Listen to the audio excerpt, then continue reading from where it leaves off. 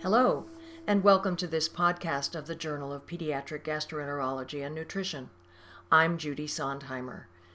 This podcast will summarize selected articles from the June 2010 issue of JPGN. A complete table of contents and access to complete articles can be found online at www.jpgn.org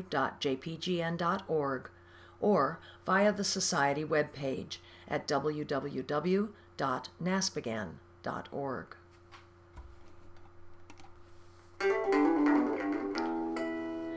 The June issue is headed by an invited review titled Medical Management of Alagille Syndrome by Kamath, Loomis, and Piccoli.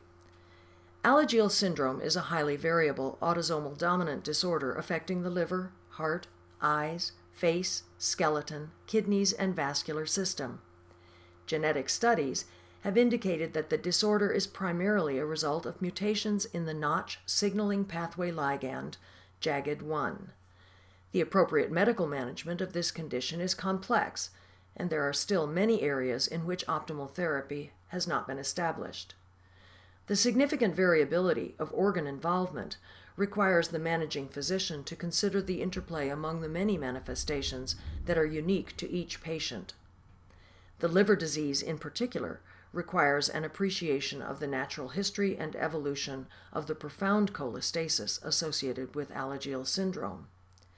The authors have reviewed the literature on the medical management of Alagille syndrome and have also added their own extensive experience to this interesting discussion. The first original article in the gastroenterology section is titled Effects of Zinc Exposure on Zinc Transporter Expression in Human Intestinal Cells of Varying Maturity by Zhu, Phillips, Kelleher, and Lonerdahl. The authors state that zinc homeostasis in adults is achieved principally through a balance between intestinal zinc absorption and excretion, and involves adaptive mechanisms programmed by the levels of dietary zinc. Zinc absorption in infants is not as tightly regulated as it is in adults, and this lack of regulation is a potential source of toxicity in infants because of their relatively high capacity for zinc absorption. The authors hypothesize that intestinal zinc homeostasis is developmentally regulated and depends on intestinal maturation, which in turn affects zinc transporter regulation. Materials and methods. Cultures of human fetal intestinal cells and adult undifferentiated and differentiated CACO2 intestinal cells were used to determine developmental differences in zinc uptake and the effects of zinc exposure on zinc transporters. The authors found that zinc uptake rates in cultured fetal cells and in adult undifferentiated CACO2 cells were 9 and 3-fold higher respectively than uptake rates in adult differentiated cells. Fetal cells were more intolerant to zinc exposure than were undifferentiated or differentiated adult cells.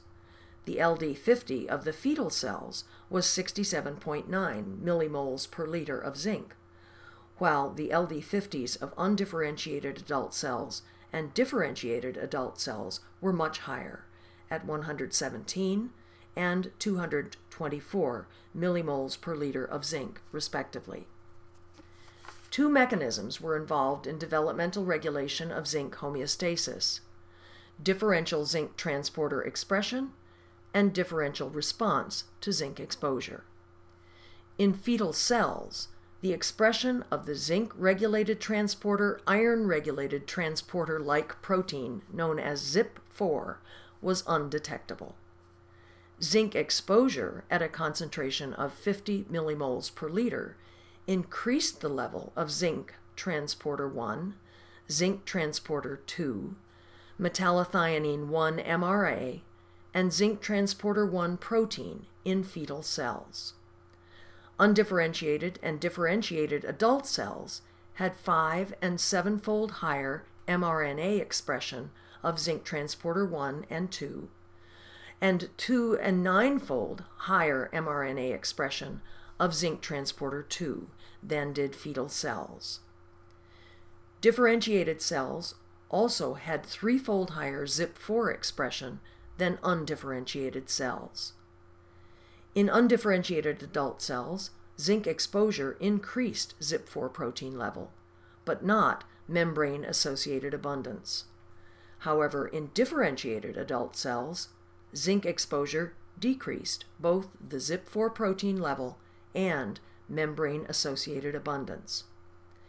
The authors conclude that zinc absorption is developmentally regulated through intestinal zinc efflux, as well as sequestration and import mechanisms, which may be responsible for the differences in zinc absorption between infants and adults.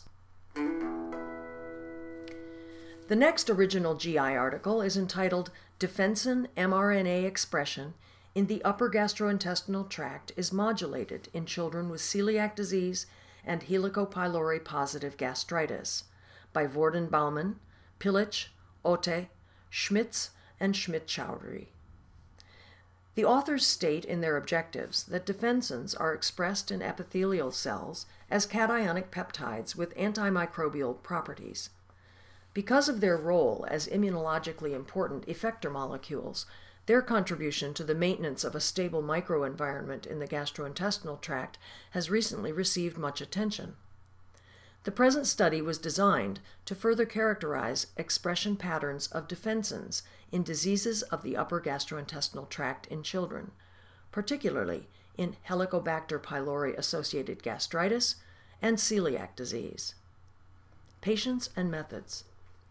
Semi-quantitative real-time reverse transcriptase polymerase chain reaction, or PCR, was carried out with gene-specific primers for human beta-defensins 1 to 6 and human alpha-defensins 5 and 6 in mucosal biopsies of 11 children with celiac disease who ranged in age from 4 to 16 years, and in 18 children with H. pylori gastritis who ranged from 3 to 17 years of age.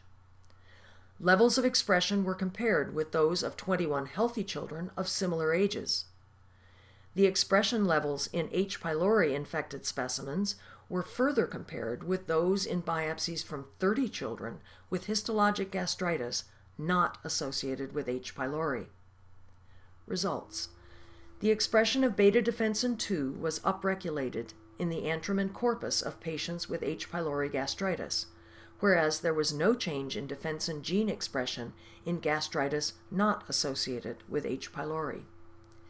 In patients with celiac disease, the expression of beta-defensin 2 was upregulated in the antrum, whereas beta-defensins 1 and 4 were downregulated in duodenal biopsies.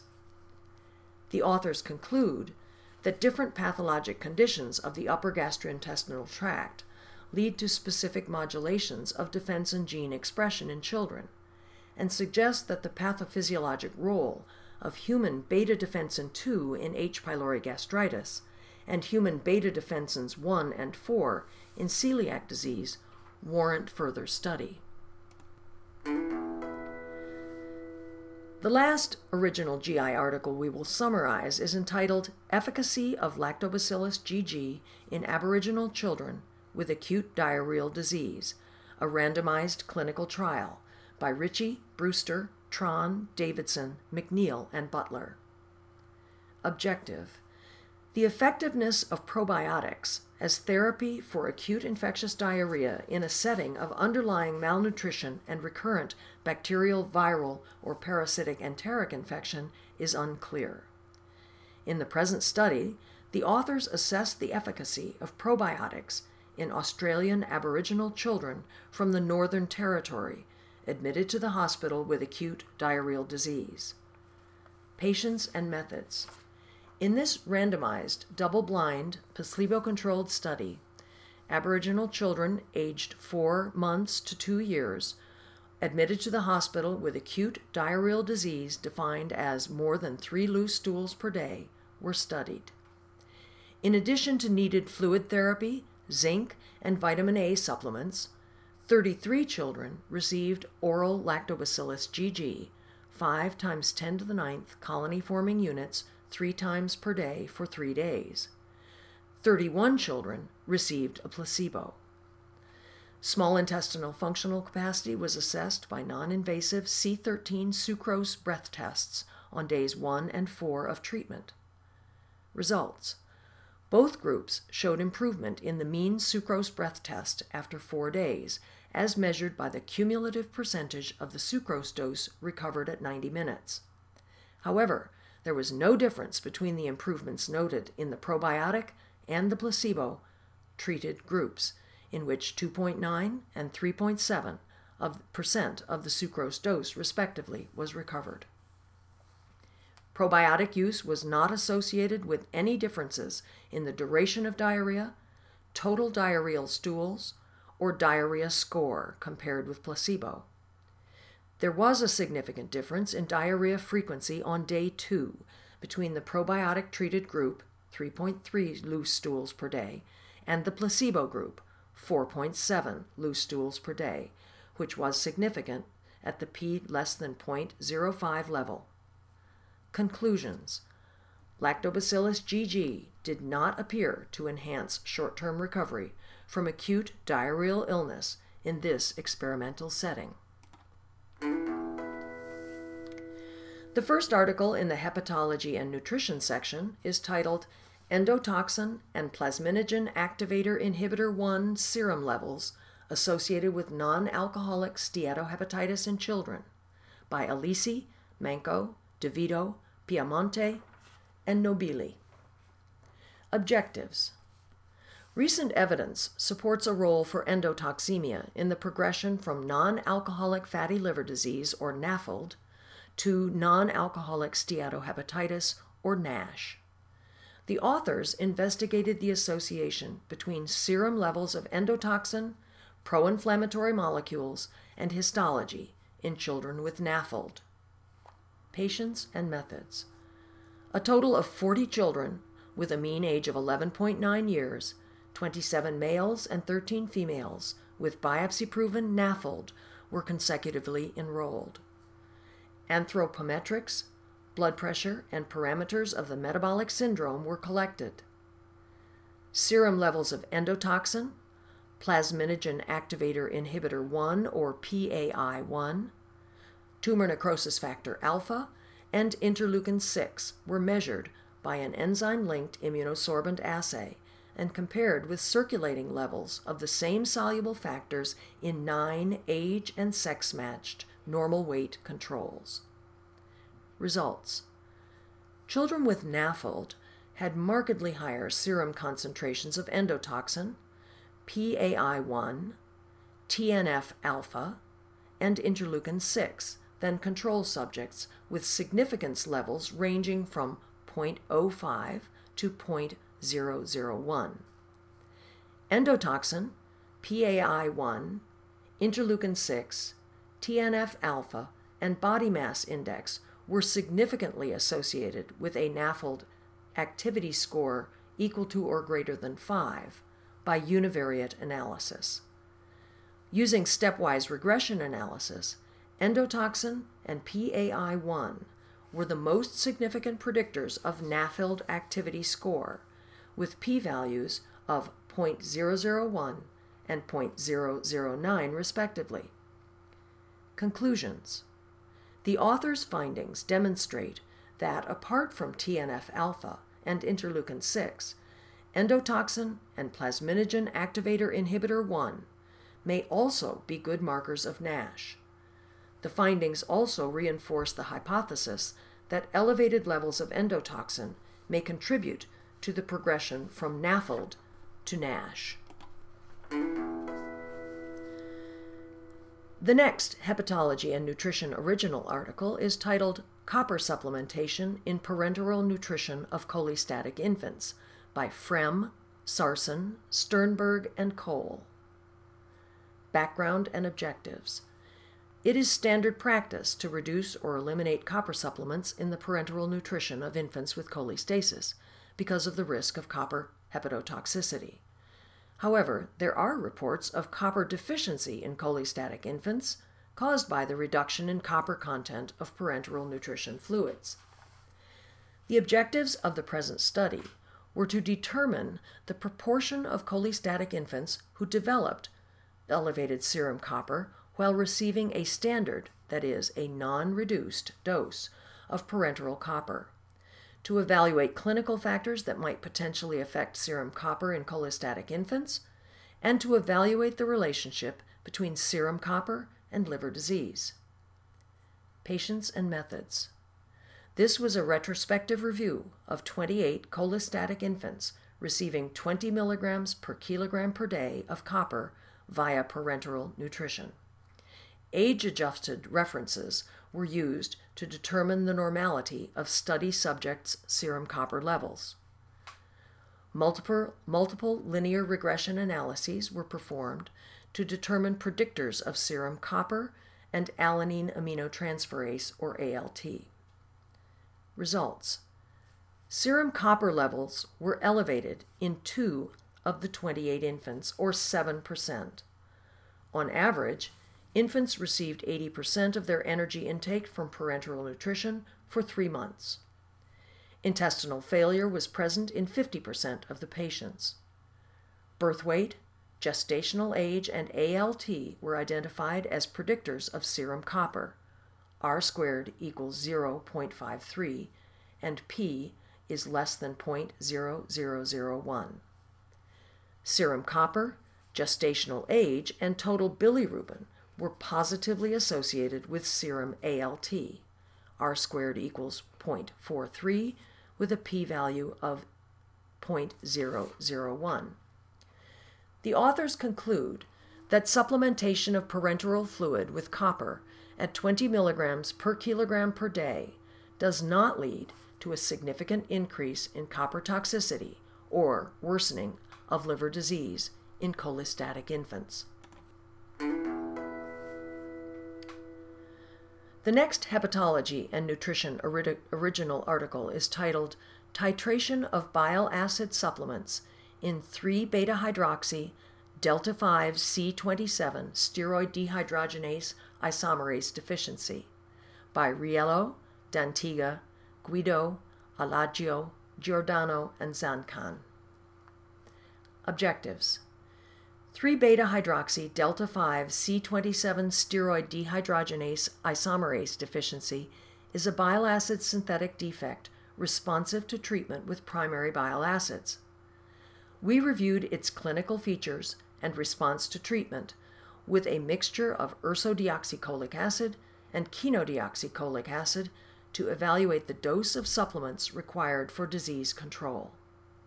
Patients and methods. We studied our patients by liquid chromatography, tandem mass spectrometry, liver function tests, and histology. After diagnosis, all of the patients received a balanced mixture of ursodeoxycholic acid and chenodeoxycholic acid, and the dose was titrated according to urinary levels of 3-beta 7-alpha dihydroxy 5-cholinoic acid. Results. 3 patients presented with giant cell hepatitis, biliary cirrhosis, and cryptogenic cirrhosis, respectively, and 2 patients were picked up by neonatal screening. The 5 patients were diagnosed at a median age of 2.5 years with a range of 0.1 to 5.5 years. Normal levels of 3-beta 7-alpha dihydroxy 5-cholinoic acid were achieved after 4 months with a range of 3 to 28 months from the start of treatment. The minimum dose of ursodeoxycholic acid and chenodeoxycholic acid required to maintain normal 3-beta 7-alpha dihydroxy 5-cholinoic acid levels was a mixture of 5 and 5 milligrams per kilogram per day of the 2 bile acids, respectively. A follow-up biopsy in 2 patients showed no progression of liver disease. Conclusions. A mixture of ursodeoxycholic acid and chenodeoxycholic acid can effectively control 3-beta-hydroxy delta-5 C27 steroid dehydrogenase isomerase deficiency. Dose titration by liquid chromatography, tandem mass spectrometry indicates the maintenance of negative feedback on the abnormal synthetic pathway and avoids disease progression.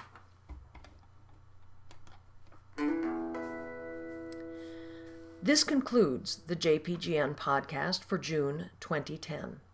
There is more to read in this issue, including papers on esophageal motility in children with GERD, the use of pantoprazole in GERD, early feeding after percutaneous endoscopic gastrostomy, infliximab treatment of inflammatory bowel disease in Brazilian children, abdominal tuberculosis, renin-angiotensin system activation in congenital hepatic fibrosis, long-chain polyunsaturated fat supplementation in infant immune function, and antioxidant properties of breast milk in a cultured enterocyte system. For more information regarding the contents of this issue, or to access the complete articles, go to the JPGN website at jpgn.org or the NASPGHAN website at naspghan.org. JPGN is the official journal of ESPGHAN and NASPGHAN. The co-editors-in-chief are David Bransky and Eric Sibley. I'm Judy Sondheimer.